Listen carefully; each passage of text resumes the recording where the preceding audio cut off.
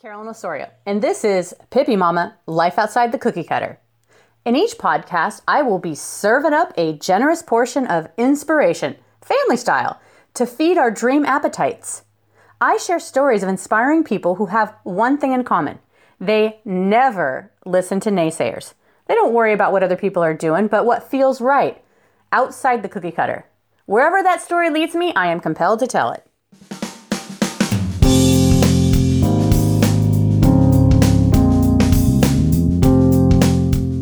The real scoop here is anyone who has ever watched Jim Dever as a reporter and co-host on King 5's Evening Magazine understands he's like a breath of fresh air. He's a storyteller. Now, more than ever, in this age of no news is good news, and if it bleeds, it leads, Dever definitely approaches a fireside chat outside the cookie cutter. Okay, so we're at Safeco Field. Yes. I wanted to meet with you here because I think you're just like the Seattle guy, and plus I saw you being a Batgirl. Yeah, it was a ball girl, actually. A ball girl, yeah. Okay. This is returning to the scene of the crime for me. Yes, I tried to be a Mariners ball girl, and it did not end well. Okay. First of all, I'm not a girl. That's well. How come you didn't try to be a bat boy? Because there's like a bat boys and there's ball girls, and right. They cannot go into each other's domain, right? Right. It's kind of like each has their place and everybody's happy. But no, I think that would be too obvious. So I decided to go the outside route the on box. the whole thing. Yeah. Right, which is perfect because we're talking about Pippi Mama, Life Outside the Cookie Cutter. Yeah. And you are definitely living outside the cookie cutter. I think you have more titles after your name than I do between you're like a reporter, Elvis impersonator, yeah, well auctioneer. that's for fun. Yeah. Well, yeah, I think if you want to live life to the fullest, you don't want to call yourself any one thing. Yeah. Plus, I'm not particularly good at any one thing. So if I keep moving around, I can fool people into thinking that, oh, he's just multidimensional. It's not that he hasn't excelled in any one category. It's just that he's multidimensional. So, and there is something to that too. If you specialize, you can become the best at whatever that one thing is. Like, I should have probably chosen to be a rapper and devoted 10,000 hours to that. You know, I could be Macklemore, but instead of doing the 10,000 hours thing, I kind of go like 1,000 here, 1,000 there. Yeah. You know? But do you find that, like, seriously, like, all kidding aside, like, for me, it would be impossible to do just one thing. That would just. Right. Are you of that personality where I think so. It's just that you start feeling cagey if you have to do like one thing and one thing only? Yes. Like, where does that come from within you? I don't know, because even my primary one thing, which is my day job at Evening as a host and a reporter and a producer. Yeah, I guess they all kind of. But I guess I'm making my point here is that even that job is so multidimensional that it suits somebody with a short attention span very easily. You can do something different every day, which is so great. So for people who have that, and it sounds like when I was doing some research, you've created a lot of the opportunities yourself. When you're, I think you did a show with a kids show That's true. That was like an award-winning show for like 5 years, and you pitched that and created that. Yeah, along with Mimi Gann, who is a frequent creative partner of mine. Okay. We shared an office at King. Mimi and I were both reporters on Evening, and we would, as people tend to do with their coworkers, you'd kind of dream up some scheme and say, hey, wouldn't it be cool if we did X, Y, or Z? And the beauty of Mimi and myself working together is that every time one of us drops the ball, the other one's like, let's get back on the horse. What about that thing we were talking about? Yeah. It's hard to do sometimes all alone. At least for me, it's nice to have collaborators for a lot of these things. Somebody that just kind of spurs you on at that moment when you are getting bored or tired or you feel like you haven't found enough instant success. It's good to have that other person to kind of just give you a little nudge and tell you to keep going. I think that's a kind of a common theme, even with people who then look like they are lone wolves and, conquering the world on their own. If you look closely, there's probably another person or two around them who's kind of helping them get back on the horse. So So having a partnership helps you, like, is that how you did the documentary, Giants and Size Does Matter. Yeah, right, yeah. Yeah, it was about local, specifically Northwest pumpkin growers who were trying to grow the world's largest pumpkin. Mm-hmm. And we thought it would be a nice, light story to tell. And it was, there's the train. There's the train. Safeco Field. Do you know what the train carries these days? You know what I did? I'm getting way off track, but I was sitting, because we work right across the street now at the King 5 Studios, right across the street from Safeco Field. I was sitting on one of these cross streets that has the tracks coming through it and waiting as a train went by. And I saw they had a placard on the side, just a numbered placard. I don't remember what the number was, but I Googled it while I was sitting there waiting for the train to pass. And it said raw crude oil. And I saw about 3 miles of black tanks going by in front of me, one after the other. You start to think about what's in those trains, right? The issues people bring up. It was confetti. So, okay, back to the pumpkin. Now as I was watching that movie, I was like chuckling because I've seen you over the years on Evening, and you always look like you're just having so much fun and just a prankster and a jokester, but in all the most wonderful ways, because you can carry it off. But I was like thinking, as you were filming this, and you said you wanted to film something light, like, were you thinking, it was just, I was just thinking, how did you keep it together and not laugh like the whole time? Like, is this really happening? Are there really people doing this? There's nothing funnier than someone who is dead serious about something that other people just don't understand.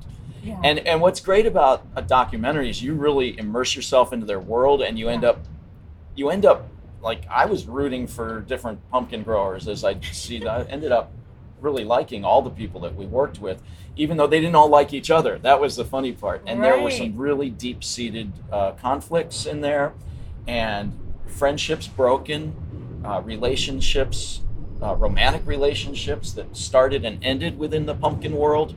One couple met each other in a pumpkin chat room years ago, and I think they were both with other people at the time, and they ended up, through their love of pumpkins, found a love for each other. I mean, all this human drama that you wouldn't expect, but I think if you pull back the curtain on almost anything that people do and that they're passionate about, you're going to find that.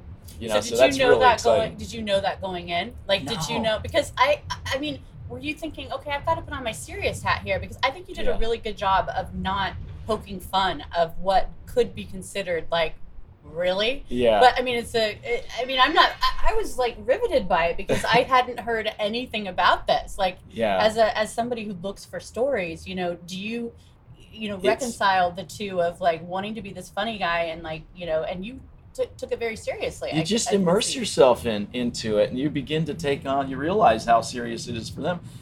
For instance, the pumpkin growing, I mean, it's a life dedication, and some of them burn out and they can't even look at another pumpkin after 7 or 8 years of competing.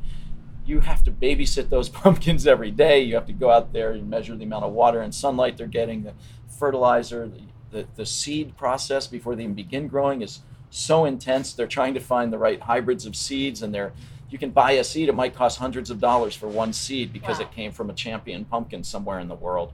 And there are matters of trust, making sure you're actually getting a seed from that, not some dud. And I don't know, you kind of, that's the beauty of a documentary, is you really get inside it and live inside it. I saw a David McCullough documentary, and he's a great historian and biographer, and he talked about how when he's working on a book, that's based in the 18th century, for instance, he gets to live in the 18th century. And not just from when he's working on or looking at the source material from that person, but all the other things he immerses himself in, just reading newspapers of the day and that sort of thing. And when you work on something like a documentary about giant pumpkins, you end up becoming a little bit of an honorary member of the pumpkin community. Yeah. And it could have been, it was pumpkins, it could have been asparagus, it could have been cars, it could have been whatever, but whatever people are passionate about, that's where the story is. And are those the types of stories that you like to tell? Because I know you have a journalism degree, but you realize that you maybe didn't want to, did you know right away that you didn't want to be the straight news guy reporter? No, in fact, I was really nervous about it. This is back in the mid 80s. I was working as a reporter trying to build up my journalism career. I thought maybe one day, you know, the ultimate would be to like work on 60 Minutes or something like that. And I got a call from the neighboring town's TV station, and they were starting up a show called PM Magazine. And would I come in and audition to be a host?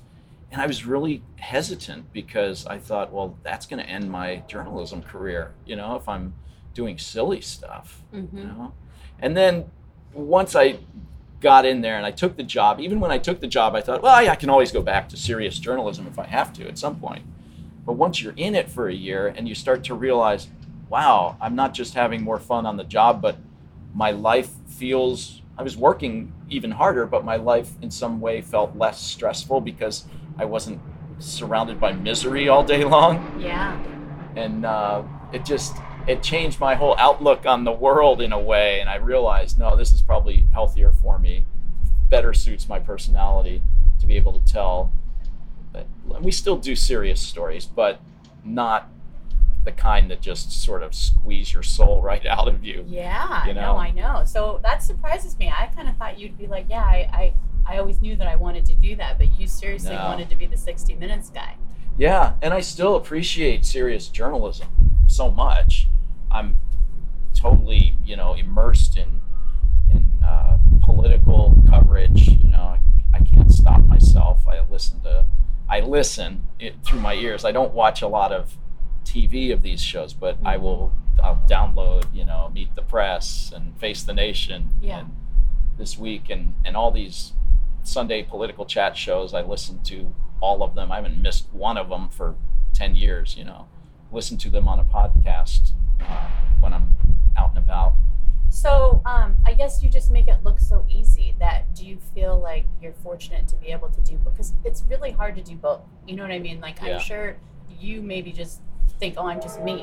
But I mean, that's great that you took that opportunity and went with it, and now you can do both, because I think a lot of people feel like they can't do things because they're, I don't know, like you were at that nexus in your life where you just decided to go for it. Yeah. So at the end of the day, are you glad that you made that decision to go for it? Yeah, absolutely. And it's all storytelling. I mean, not just journalism and, you know, television, whatever kind of show you want to call the evening show.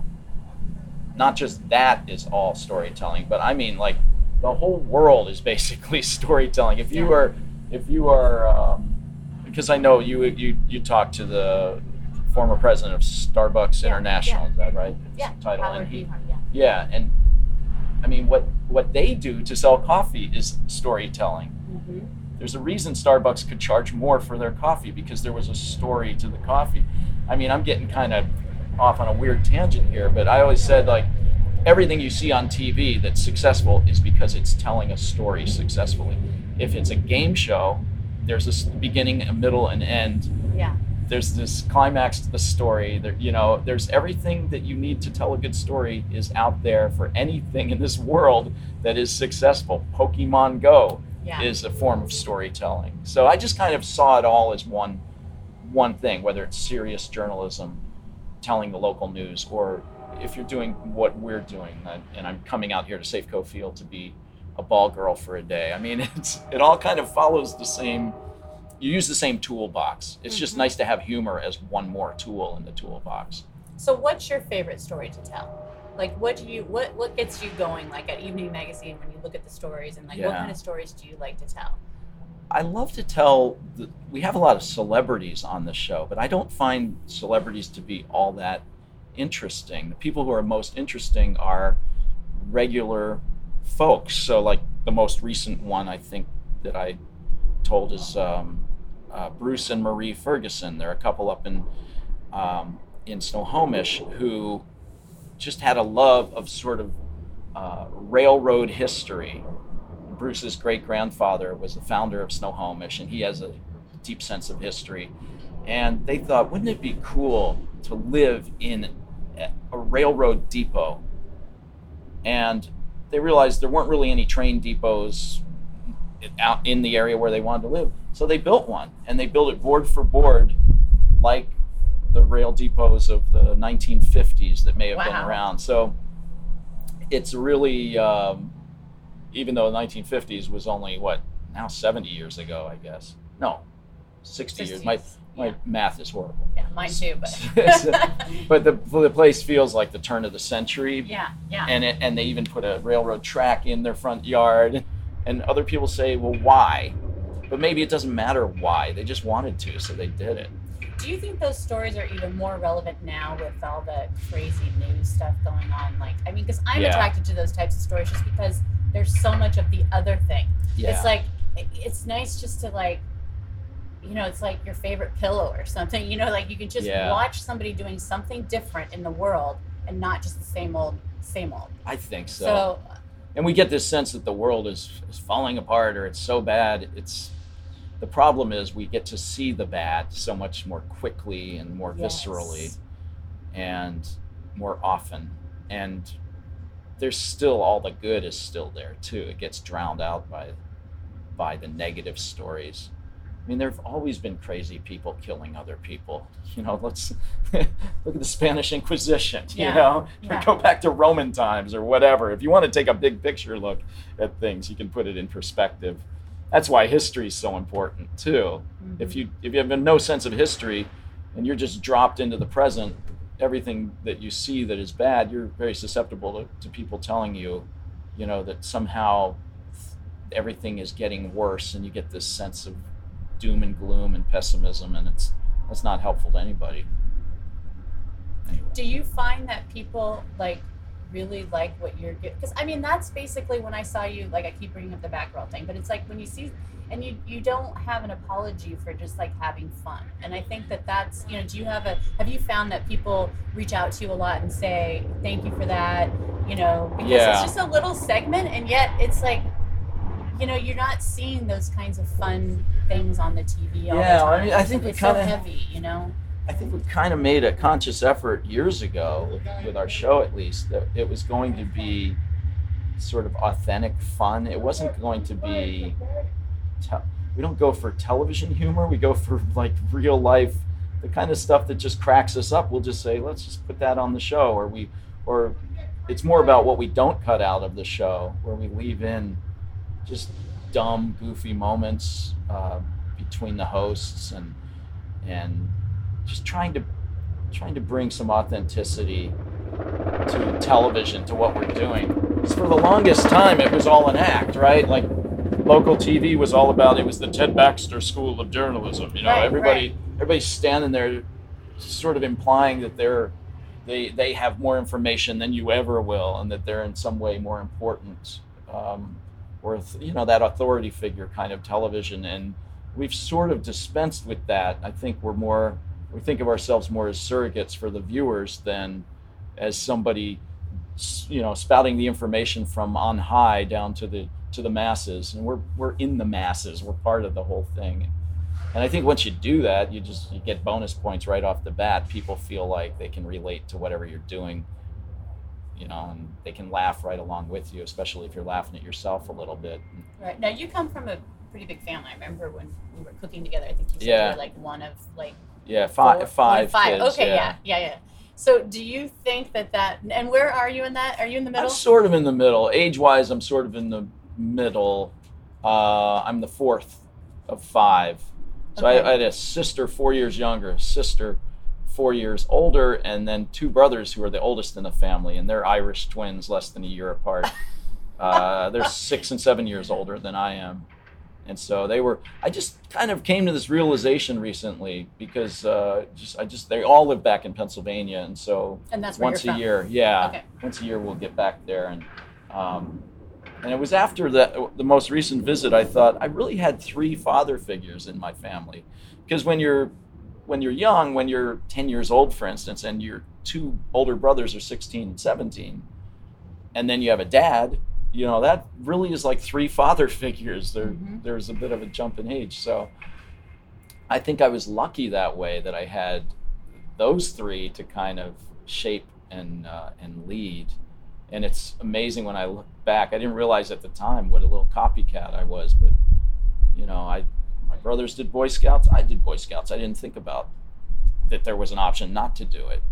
My brother was a pole vaulter, so I was a pole vaulter, which is a really kind of unusual, odd little corner of the sporting world, but we just did it, And now his son is a pole vaulter. So it's funny how those things get handed down. When you're in the middle of it, you don't even realize it's happening to you, that you're being influenced.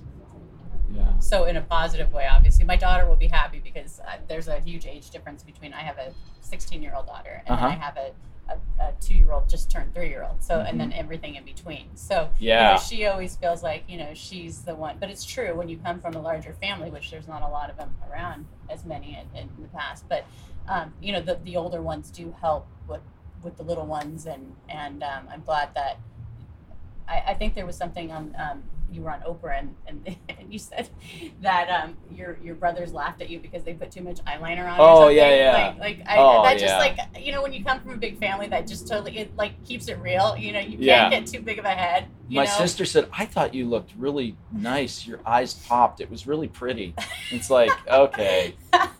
Was she That's all they needed. Yeah, she was serious. She thought that really made your eyes sparkle. And then my brother's like, yeah, Jimmy, your eyes really sparkled. Oh my gosh. Yeah, that was a funny situation. I just got a call out of the blue from a producer who had worked with us in the past. And then she went to work for the Oprah show and she said, hey, can you be on the show? And I was like, I didn't understand. I had done nothing that would warrant me being on Oprah. And she said, well, you did this thing where you gave away stuff for free as one of your pieces. And we took all kinds of crap, like an old washing machine and just everything you can imagine, a giant Rolodex, a puppy. And I had all these items gathered and I stood out in the middle of Green Lake and said, free items. And people would just, a lot of them walking by, they think there's a catch. Some people stopped though, and they were interested. And so Oprah had borrowed that idea for her show. She did one of her topics that day was about freebies. And they experimented and they did some weird things. They set up a table of freebies in our office. Another thing that was sort of with an undercover camera. And I guess I said a few things that humored Oprah. So she's like, have that guy come on the show. Oh my gosh, that's awesome. That's like a huge compliment. Did you come up with that idea for the show? Just for my piece out at Green Lake, but then because we had this connection, the producer had worked with us before in the past. Now she was working with Oprah. She was kind of keeping an eye on our show, and I think she saw the piece I did at Green Lake. It's weird how stuff just connects, and then suggested to Oprah they do some undercover camera, giving away free things, and then once again they came to us because she had that connection, I guess, and somehow I ended up. Next thing you know, I'm flying out to Chicago. Yeah, so usually, people that are in the media or in any kind of television, they have to scratch and claw, and so it sounds like you've had a lot of things. Have you had to scratch and claw that much, or has it just your creativity? There is scratching and clawing. No, I'm not. Not scratching and clawing. I use that in a positive term, just like being a scrapper. I think it is a positive. But I wonder sometimes, have I worked hard enough? I definitely work hard when I'm in the job. I can hear the footsteps approaching from behind me, getting ready to nibble on my carcass and take my job. Or as somebody said once early in my career, they said, you see that 747 flying overhead? That's the number of candidates that were looking for your job when you got it. So just remember, every time you see that plane fly over, that's the number of people who are hovering around your job. I hope that wasn't your boss that said that to you. I think it was. Oh my gosh. So you're aware of the privilege it is to do what you do. Yes, and nothing pisses me off more than people who they squander the opportunity to come into somebody's living room and take over somebody's time or thousands of people's time. You better be doing something with it. It just, nothing offends me more than the lazy, celebrity appearance on some talk show or something like that. There was a famous interview with David Letterman in Rolling Stone. David Letterman's kind of one of my heroes, I think, especially his early, really innovative stuff on NBC. And he had a quote that was something like that something similar to what I'm saying, that it upsets him so much if somebody shows up, props their feet up, sits on his couch, and they're like, okay, here I am, I'm your celebrity. Yeah. That's not doing anything for anyone. That's not entertaining. It's not interesting.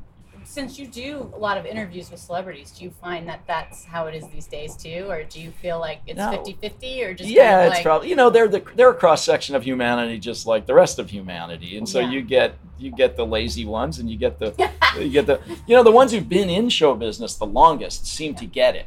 That if they are there, with a few exceptions, I won't mention names, Tommy Lee Jones. Oh my gosh. But well, who has surprised you, like as one of the ones that's still a whippersnapper and like just a celebrity that you didn't expect it and thought that, like.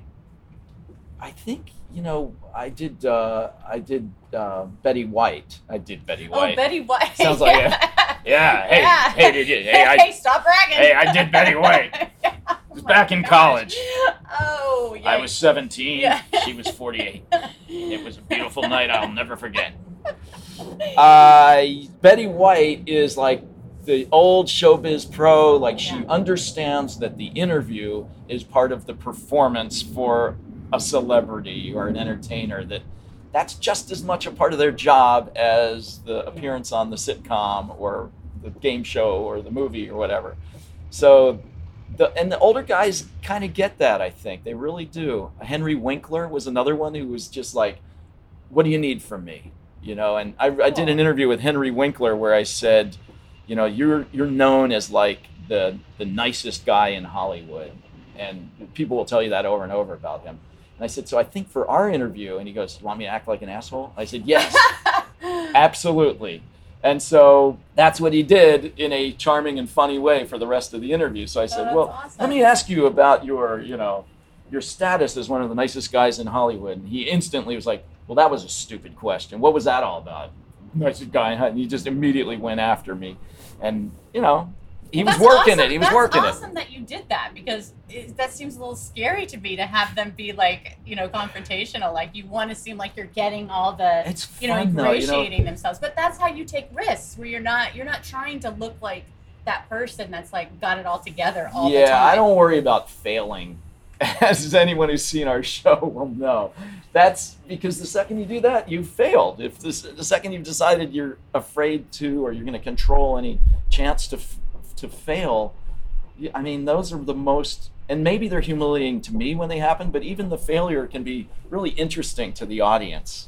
So you might as well make it interesting. So do you have any kind of mantra that you say to yourself, like when you go into something and you're gonna probably fail, or that you know that this is a big thing for you, and that you're not gonna succumb to the fears that are inside of you? Like, what do you say? Just act drunk and keep rolling. Come on, we're not all Irish. I know we are, but... Or be drunk and keep rolling. That's even better. That's even more authentic. Do you just think to yourself, it's just, you put on that coat of armor, when you go out and do something a little risky. You just have to realize nobody's going to get hurt. That's a good way of doing it. But you say that, but the backstory behind that is that you do the work before to prepare. So if you're going to go into it, you're not, Yeah, but even when you do the work, you do still have to have an element. It's once again that authenticity thing. People don't want to watch something fake on TV, so you have to open it up to whatever's going to happen and be ready to live off of that. I can't tell a joke to save my life, but I can find the funny in the moment, and that's, I guess, if I've got anything going for me, that's it. I'd way rather be sent out somewhere without a script than with a script, because I'll screw up the script, and then there's an expectation. The script is in front of you. Yeah. But if you don't have that, you can't mess it up, right?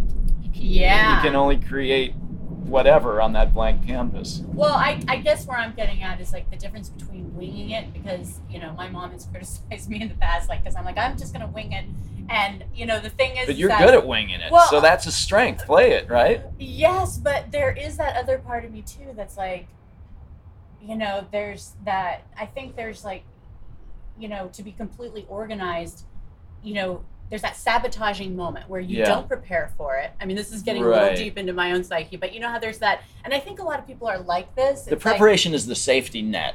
Yes. So that you can do the acrobatics up above it, right? Thank you. There you go. There you go. It's an analogy. I'm going to add a clown into the whole analogy too. Perfect. Make a whole circus. See, now I'm feeling safe, because for me it's like I have to have that chaos going. Well, I remember when we did a thing on New Day Northwest when I was filling in, and I remember we were talking about what are we going to do here, and you were like, so are you just going to kind of wing it? I remember we had a conversation like this, and you were very comfortable with the idea that it wasn't going to be very structured, right? Yeah, that's what I like. So you got you've got that same brain defect I have.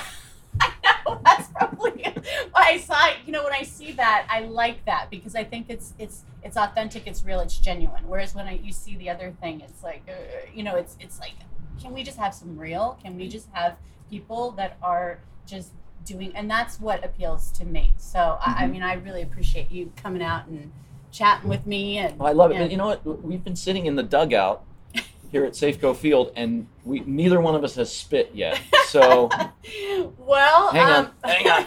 Let me work one up. That's a little dry. Want to try one? I think I just spit like laughing, but okay, sure. Go ahead. You got to work it up. Oh, you did it for real. Would my sons be proud? That was real. Although any player coming in here and seeing that would be totally embarrassed for you. You did not work up a good loogie. So is this the home dugout for the? Are we on the home side? No. This is the.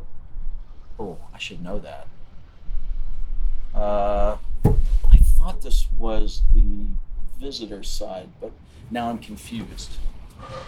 I'm not. Okay. I love baseball. I love it when they win. Yeah, the visitor side. I'm just going to say it. Nobody can see it, right? Right. Okay. So this is a pretty amazing field here. We've got it pretty good here in Seattle. Oh, it's beautiful. Yeah, and we've got a beautiful day too.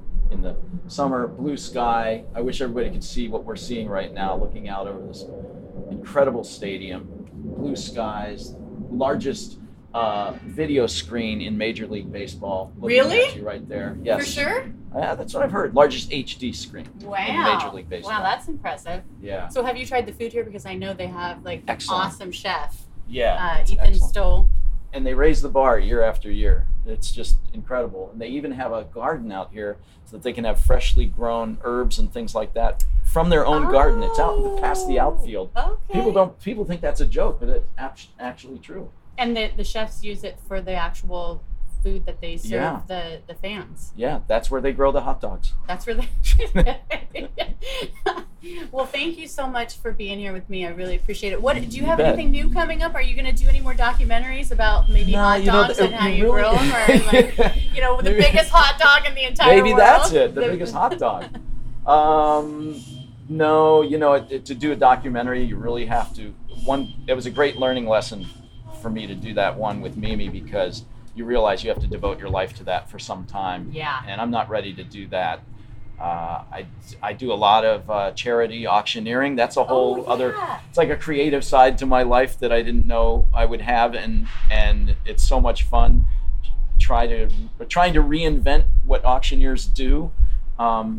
You still have to raise a lot of money for whoever you're working for these charities, and that's a great feeling. What's the most money that you raise for? Oh, what's the most money you raised? Boy, I think about $500,000 Wow. in some of the bigger ones, but I'll So do little ones with schools too. Do you feel like that's I your give back, way but it's that also you- a profession. It's a second career for me too. But yes, I'm very reasonably priced because I really enjoy the effect that it has on the organizations that I work with. But I think that's my train with the crude oil. I think that's my train. It's the crude oil train. I'll be riding that to the tar sands of Alberta. Oh my gosh! Well, thank you for coming out, and I will definitely catch you later. All right. Jim Dever, reporter, co-host of King 5's Evening Magazine, producer, writer, documentary filmmaker, auctioneer, Elvis impersonator, and whatever else he dreams up outside the cookie cutter. I'm Carolyn Osorio, aka Pippi Mama, and until next time, what are you going to do today to live your life outside the cookie cutter? you.